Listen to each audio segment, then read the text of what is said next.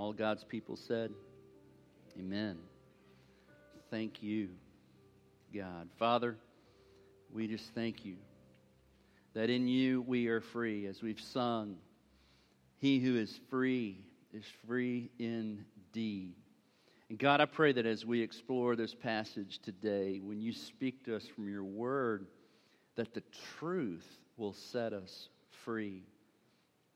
God, we know we're free from the punishment of sin. You took that on the cross, Lord Jesus, but God, we can get bound up into the things of this world. Help to set us free to be thankful, grateful, giving people. And we ask it now in Jesus' name. Amen. All right, everybody, take your Bibles if you would, and let's turn to the book of Acts. Not Acts, we were in Acts last week. How about Philippians? Philippians chapter 4. What I meant to say is that we are going to pick up in Acts in January. We're going to return to our study there. It's going to be an exciting time. But today I want to talk about Thanksgiving, and then we have a Christmas series in December, and it's going to be a fun time for all of us as we explore God's Word around Christmas. Over the last few Sunday nights in the fall, we've been studying out of the book of Philippians, and we came to the very final passage. And I was reading and preparing to preach it on Sunday nights. I realized this is what we need to hear on a Sunday morning, and it expresses my heart to you. And I know you're incredibly impressed with the originality of my sermon title. I mean, I thought long and hard about this, Thanksgiving. But as I look at that word just says so much. People who are thankful give thanks. People who are thankful give. When people give to you, you're thankful. This idea of thanks and giving just go together. And I wanted to be thankful for the Lord Jesus this morning. And so we've taken this table and it's put our minds in that frame of reference. But I also want to take time, just like the Apostle Paul did, writing from prison to one of the churches he had planted. I just want to, as just a leader here, as a pastor here, I want to take a moment, and I think we need to do this, to thank you as my church. I'm thankful to be your pastor. I'm thankful to have you as a church family. But I'm thankful to those of you who have participated in giving this year. And it's important to tell you thank you. You didn't give to receive thanksgiving, but neither did the Philippians. But the Apostle Paul takes time to express thankfulness for their generosity. And I think that helped them create what the church at Philippi had. You know what the church at Philippi had that a lot of the other churches did? They had a legacy of generosity. They were known as a giving church, even though they weren't known necessarily as a wealthy church. In fact, in the book of Revelation, the church in Philippi is one of the smaller churches, and yet it was just known as a church that participated in the mission when other churches didn't or weren't able. And so this church at Philippi has left for us 2,000 years later a legacy of generosity. And as I was thinking about this, that's really what I want to leave my children with. When I vacate planet Earth, I don't want people to go, well, I'm glad he's gone. All he's done is take. How about when you leave the earth, how would you like to know, man, he left more for us. He gave. They lived a life of giving, a generous life, not just a life of consumption. We're a nation of consumers, aren't we? We just consume. The Lord Jesus didn't consume. He came to give. And so I want to talk about that, and I want to thank you. Listen to what the apostle says. He says, I rejoiced in the Lord, verse 10. I rejoiced in the Lord greatly. And this whole book, he's just encouraging the people to have joy and to rejoice. They were getting down about him being in prison, down about some of the things that they were suffering, that he was suffering. He says, rejoice. Rejoice even in my suffering. The gospel is going forward. Even in the prison, I'm reaching people in Caesar's household through the Praetorian Guard. I mean, all these things are good. And I want to rejoice with you in the final part of this letter before I say goodbye. And this may be the last time I ever talk to you. I'm just not sure. But I want you to know how thankful I am that at length you have revived your concern for me. You were indeed concerned for me, but you had no opportunity. And not that I'm speaking of being in need, for I have learned in whatever situation, chained up in prison, shipwrecked, stoned, floating on lumber in the Mediterranean Sea, snake bit, facing Judaizers and Gentiles alike who hated him and wanted to kill him. He says, in all of those circumstances, even when I'm hungry, I've learned something. I've learned how to be what? Content. Talk about a legacy of generosity. Paul gave and gave and gave and gave. Just gave. We have most of our New Testament written through the pen, the suffering pen of Paul. He left more than he took, didn't he? A legacy of generosity. And so he was a giver, writing to this giving church. He says, I've learned how to do this because I've learned the secret of contentment. Look at verse 12. I know how to be brought low. I know how to abound in any and every circumstances. I have learned the secret of facing plenty and hunger, abundance and need. Here's the secret. A lot of you know this. Tim Tebow knows this. I can do all things through Christ, who strengthens me. Yet it was kind of you to share my trouble.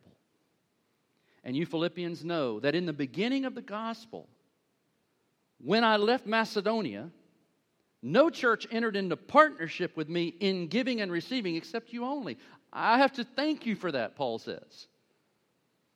Even in Thessalonica, you sent help for my needs once and again. Not that I seek the gift. I wasn't even asking for it. I wasn't desperate for it. But you just chose to partner with me in the gospel. But I seek the fruit that increases to your credit. In fact, I've received full payment and more. I am well supplied, having received from Epaphroditus the gifts you sent, a fragrant offering, a sacrifice acceptable and pleasing to God. He says, listen, that giving, that legacy of generosity, all that heart is just as you give, it is somehow a fragrant aroma to God. How many of you read the 5 love languages? Right? One person. Okay, good. God's love language is giving, isn't it? I mean, you are speaking His love language when you give. And so he says it's a fragrant, acceptable sacrifice pleasing to God. And my God shall supply every need of yours according to His riches and glory in Christ Jesus. To our God and Father be glory forever and ever. Amen. So I want to look at this passage, and I want to think about our legacy as individuals and our legacy as a church. Are we generous? Are we giving? And so what jumps out of this text for me, I want to leave with you this Sunday, and then next Sunday we'll talk about it a little bit more. Joyful generosity, the kind of generosity that leaves a lasting effect in your life, that leaves people just grateful to know you, that leaves a mark that maybe nobody even knows, but it plants seeds currently that help the kingdom spread, and maybe even seeds that are planted by you for the future and that will keep on giving and giving and giving.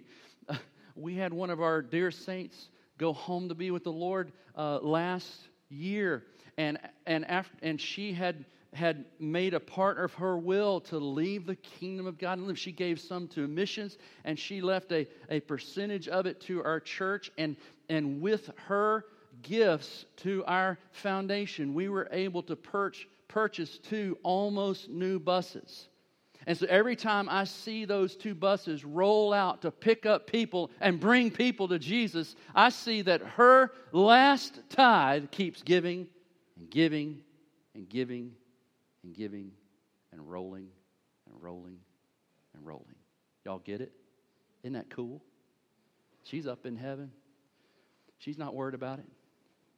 She's rejoicing and enjoying Jesus, but she made a final legacy of generosity that keeps bringing people to hear the gospel. And she didn't know we were going to buy buses with that. She didn't care.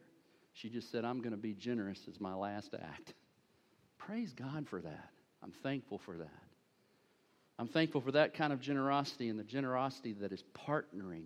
Now, where does this come from? Well, it comes from a kingdom-focused concern. Look at verse 10 again. I rejoice in the Lord greatly that now at length you revived your concern. Your concern for me. They were concerned for his health. They were concerned for his provision. They were also concerned for his mission. They had a kingdom-focused concern that they had partnered with him long before he even went to prison. They wanted to be a part of what God was up to on planet Earth. And God gives you the incredible opportunity to do that, and they were generous towards that. In verse 14, he says, it was so kind of you to share my trouble. Verse 15, you partnered with me in giving and receiving only. Now, I want to step back from this, and I want to give you a report for which I am thankful. This time last year, and maybe there are a good number of you who weren't here last year, you're new to our church, but last year we did something brand new at our church. We decided to do a two-year budget, a 2-year initiative called the Reach One Fund. And the idea of this was that we would not designate our giving, but we would take all of our various offerings and all of the things that we're passionate about, and we would line them up under one mission to reach our world for Christ. And we call it the Reach Offering. And so you may hear us talk about that at the end of the service. Sometimes I talk about our Reach Offering. You look in the bulletin, you see one number, that's our Reach Offering. And those include several things. Let me just tell you what they include. They include, here's what we did. We encouraged people to do some math.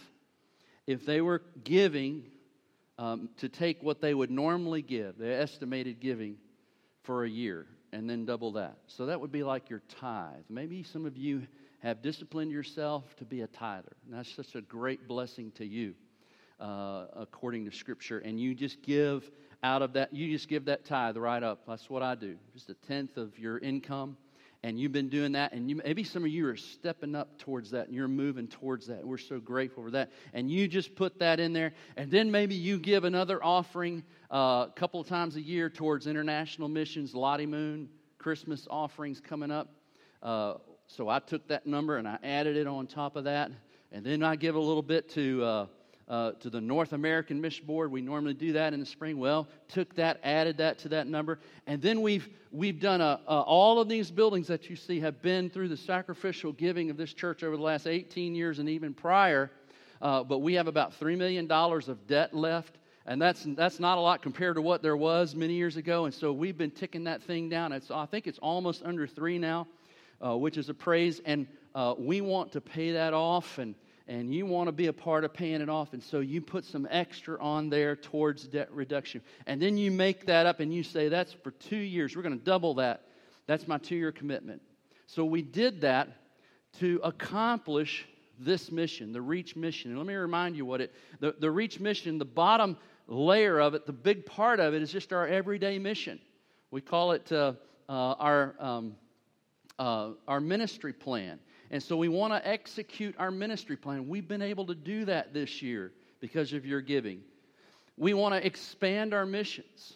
We want to continue to support the mission groups and missionaries that we support, but we also wanted to put some funding in there when we have opportunity to perhaps join partners with another church and begin to revitalize a church, or we find a place that's strategic for us that we can plant another venue by video, or maybe another church satellite like we have at Southwest. And we've been able Southwest has doubled in the last year, and you have been supporting that through this. So we're trying to expand the mission. A third thing we know we must do is continue to eliminate the debt.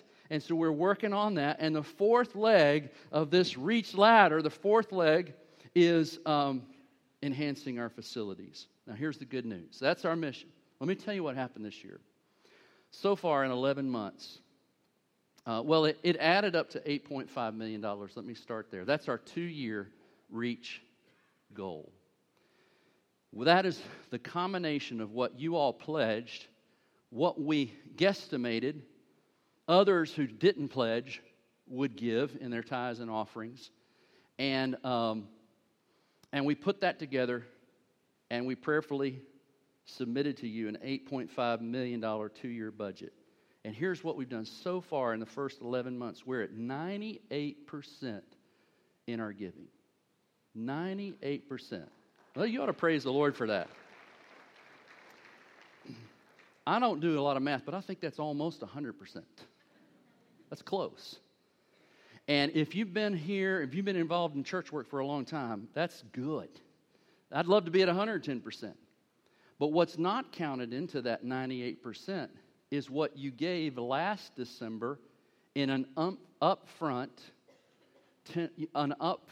first fruits offering. You remember that offering we took? We encouraged you to give 10% of your pledge last December in a big upfront love offering, and that came up to around $700,000. That 98% doesn't include that. In fact, my third point here is we've not even touched that.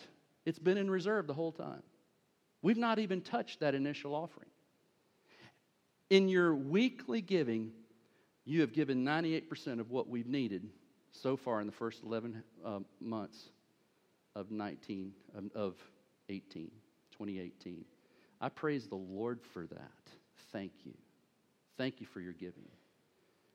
That's people fulfilling their pledges. That's other people. Maybe many of you knew who have just jumped in. You said, I'm a generous person, and I'm committed to tithing, or I'm committed to giving, and I'm moving up that generosity ladder, and it is making a difference. So the first fruits offering we have held. Why have we held that? Well, we don't know the future. Next week, you might decide that sermon was so bad, I'm going to another church. We're out of here, we're not giving, and we don't know. Every week is a faith offering for us. We have no guarantees, right? So we have held that in reserve, but here's what we could do. This is what's cool. If we could continue and bump it up a little, and your weekly giving can maintain, and we can keep living within our weekly giving, we would have that upfront offering that we have in reserve. We could apply that towards some desperately needed maintenance, or even, I'd love to apply it to our debt and begin to reach that goal of debt freedom by the end of 2020. And so we in the Stewardship Committee and I are working together to prayerfully pursue this and to see if we can do that. So I encourage you to continue to give faithfully. Step up that generosity ladder, because there are things that we need to do and could do if you continue that. But thank you. 98% plus an upfront, generous first fruits offering. The final thing that you need to know is we've taken in 98% and we've only spent 88%. Now, as a staff, your staff, they are being really good stewards. We are trying to be very wise in expending what God gives us here. And we have done that because we aren't sure. We don't just jump in there and spend 110%, and we didn't do that. And so I think we ought to praise the Lord that our spending is at 88%. Can we do that together? I am thankful to our staff and to others who have done that. So God has, through your generosity, has put us in a position where we could attack the debt, attack some campus needs and things we weren't planning to be able to do. We did not think we would be able to do it. But it looks like we could, but it's dependent. It's dependent. We're not totally halfway through this 2-year. It is dependent upon all of us continuing to be generous. If we will do that and step up that ladder of generosity, we can continue to passionately pursue the mission next year. We can continue some long-needed maintenance and improvements. You say, what maintenance? We replaced over $50,000 worth of air conditioners this year. We put on a $70,000 roof on the educational center. How many of you have gone up and seen the brand new roof on the? None of us. I haven't even seen it. It's a rubber flat roof, nothing exciting, but when it leaks, it's really, really bad, right? We have to replace things like that. We were able to do this renovation project out there with just budget money, savings from some salaries and different things that we weren't filling. And we were able to accomplish that for around $70,000. All of that gathering space and all of those things within our budget, and accomplish those things. And it has just been wonderful. We had to have new air conditioners, and praise Jesus for this. We are in the process of getting a new Wi-Fi system so you can log in.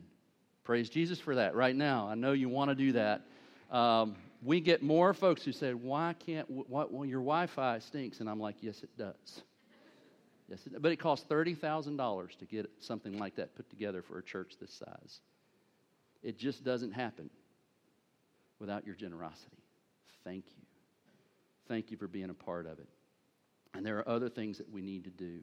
So the reason I think that God puts these things into these letters, like the letter to Philippians, is to encourage us to do some really practical things.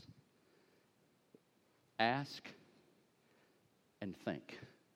So I asked you to join the mission, to partner with me in the gospel. Many of you did.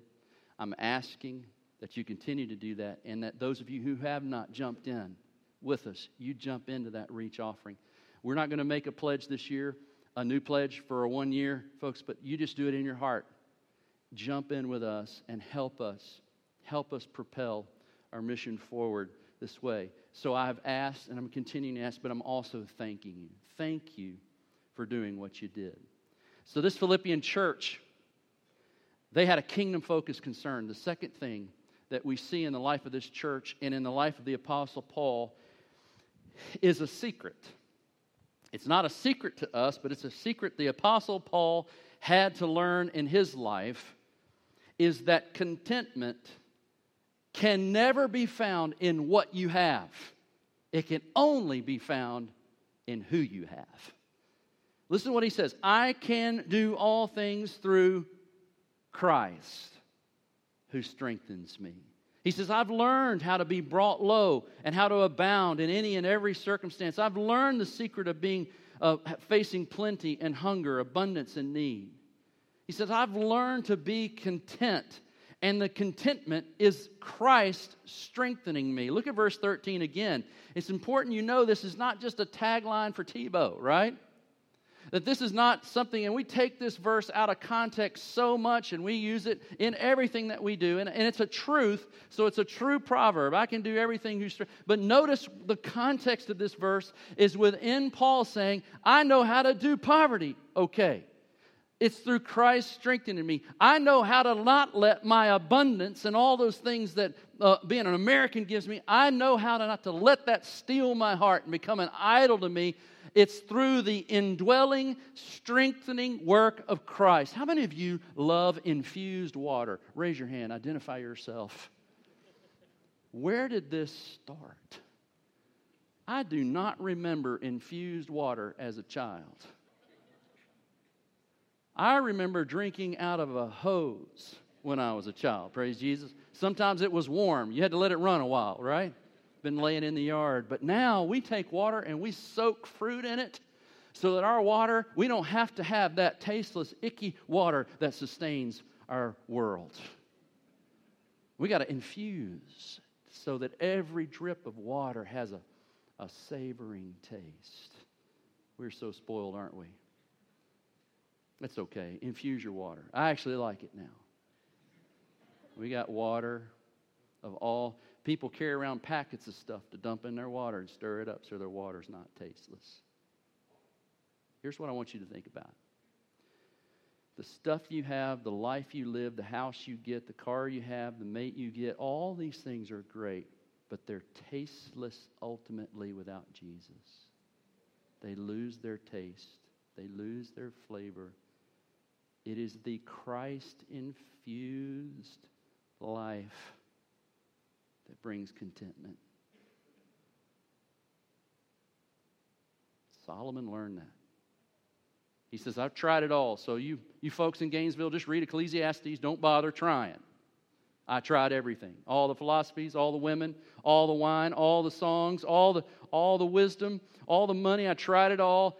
All is vanity.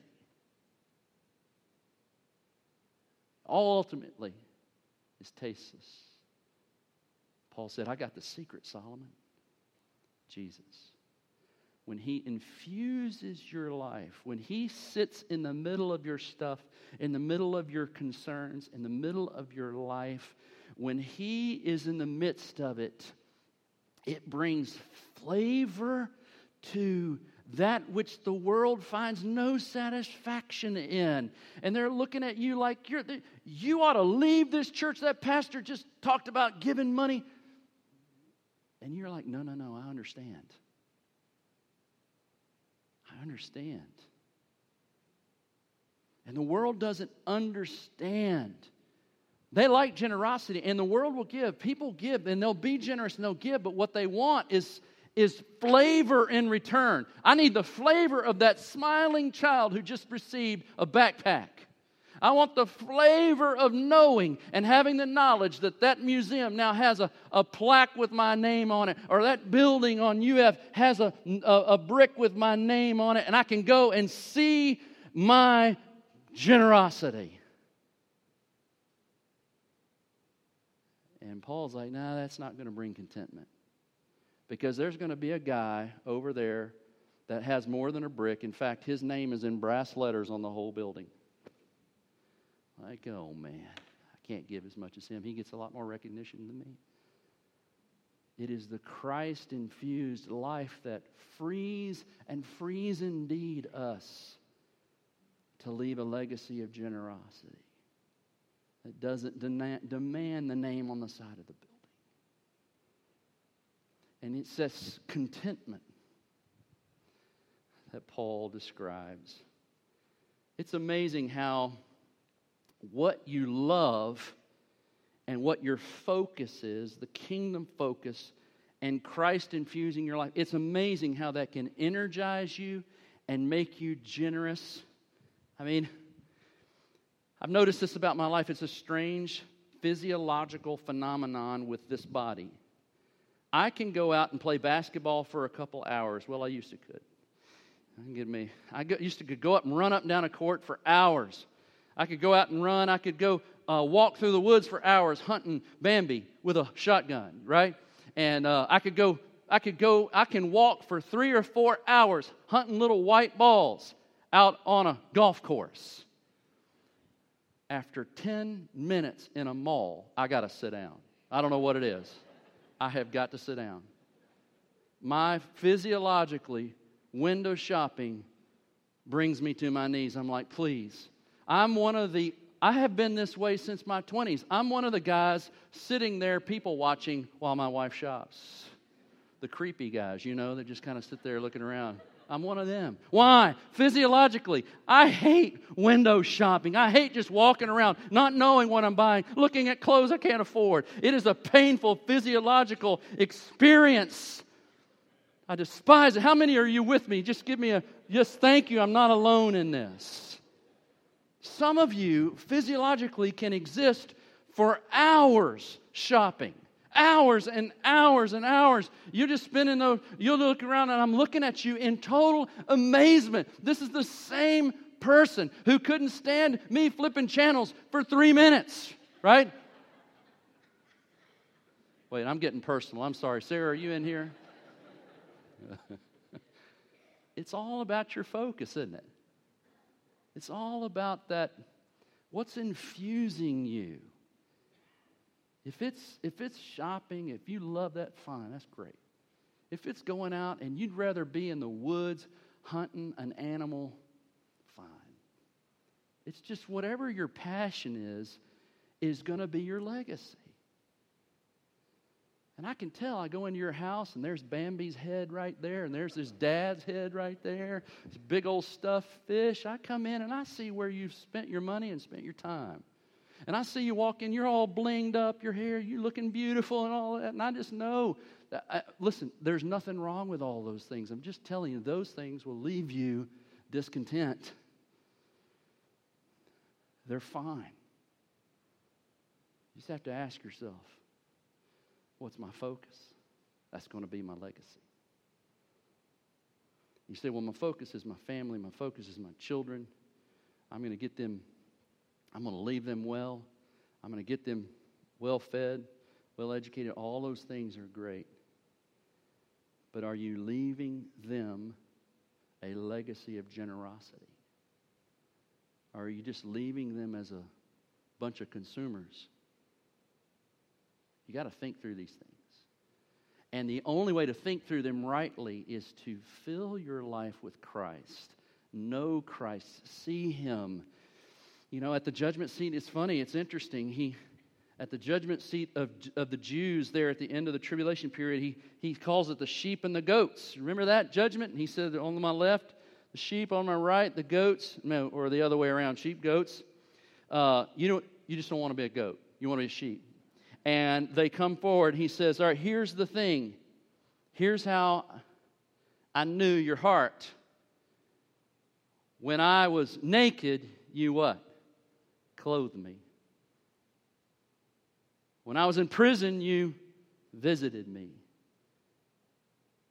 And when I needed something, you gave it to me. And so he looks at this. He says, you've left a legacy with your heart and with your life, and that legacy is a demonstrate of your heart. Is it a legacy of generosity? The final thing it flows out of, not just Christ-infused contentment. He's got to be in there. He's got to be strengthening you on a regular basis. And a kingdom focus. It's also got to be a heaven-based confidence. And it's just summed up in this one verse. Let's jump ahead to verse 19, and I'll close. Listen to the confidence. And my government will supply all of my needs. Wait, did I miss a word? And my what? Mom and daddy. My job. My skills, my smarts. My God will supply every need of yours.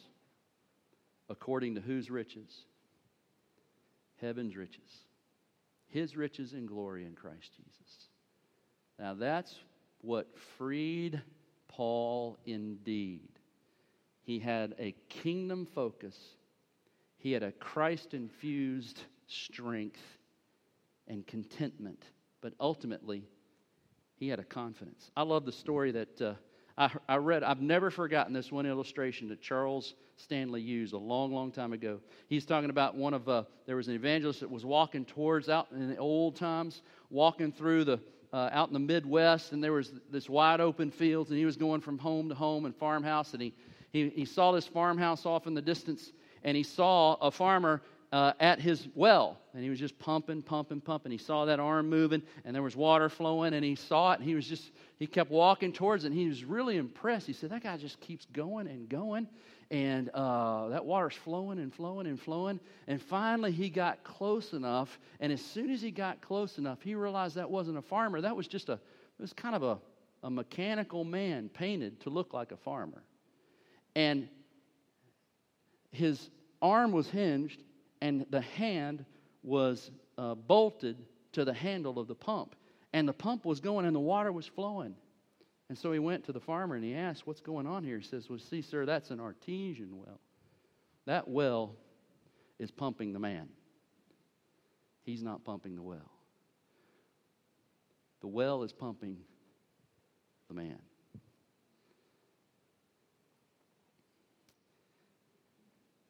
Paul came to realize that in times of need and times of want, there was a bottomless supply in heaven.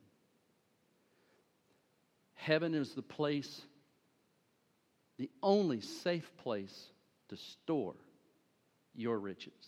And the way you store them is through generosity here. And it's the only true supply for everything you need. Work, get degrees, do those businesses, go out, you have to do all those kind of things, but understand that all of your needs, what you truly need, is based in heaven, is in God's riches, in God's character, in God's goodness. I'm convinced, folks, those three things free you to become a person that's a giver and not just a taker. We all have to take, but none of us have to give. But thank you for giving. Can we pray together? Bow your heads if you would. I want to ask you 3 questions. We're going to sing a song concluding our service in a moment, but worship really is only concluded when you look to the Lord and answer the questions that this passage of Scripture puts before us. And here's the first one. What is your greatest concern? What is your greatest concern? What's at the top of your list is going to determine your legacy. He wants us to do a lot of good things for people and for our children in our home, but ultimately is the kingdom and Christ's will for your life your greatest concern, the mission that He's given you. Second of all, where are you finding and seeking? Where are you seeking for your greatest contentment, your greatest satisfaction?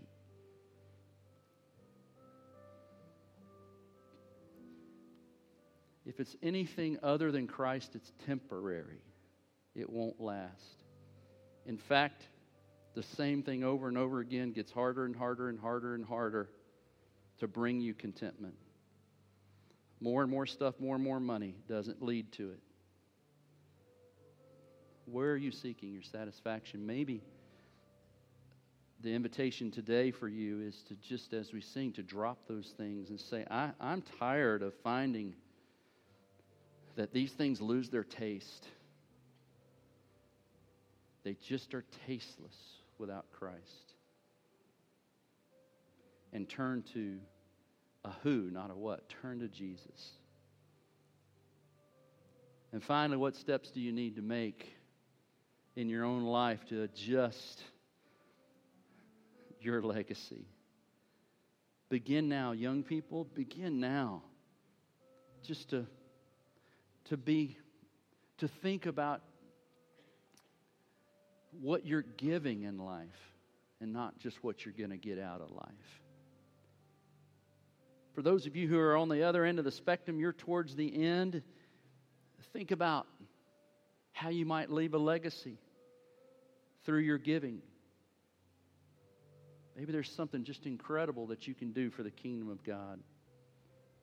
And you may not even see it until you get to heaven. But ultimately, as we prepare for this time of invitation, if you're here and you don't know Jesus as your Lord, you don't know Him as your Savior, you can turn to Him right now. And His legacy of giving is that He will give you eternal life right now. He'll give you the forgiveness of sins, but you must ask. You must turn from your ways, turn from sin and self. You must turn to Jesus right now and ask, and He will give, forgive, cover. He died for you. He loves you. But you must receive it as the gift before you can give. Some of you need to receive that gift from Jesus today. Do it. You can pray for it right where you are. And I invite you, when we sing, you just come on down this aisle over here to my right and join me. I want to shake your hand, pray with you. If you made a decision today, if you want to come to this altar and just be thankful before the Lord this morning, you can do that while we sing. God, help us to be mindful of the legacy we're leaving. And we ask this in Jesus' name. Amen. Let's stand together, church. Let's worship together. Let's respond. I'm right over here, along with some others who would love to talk with you. You come as the Lord leads.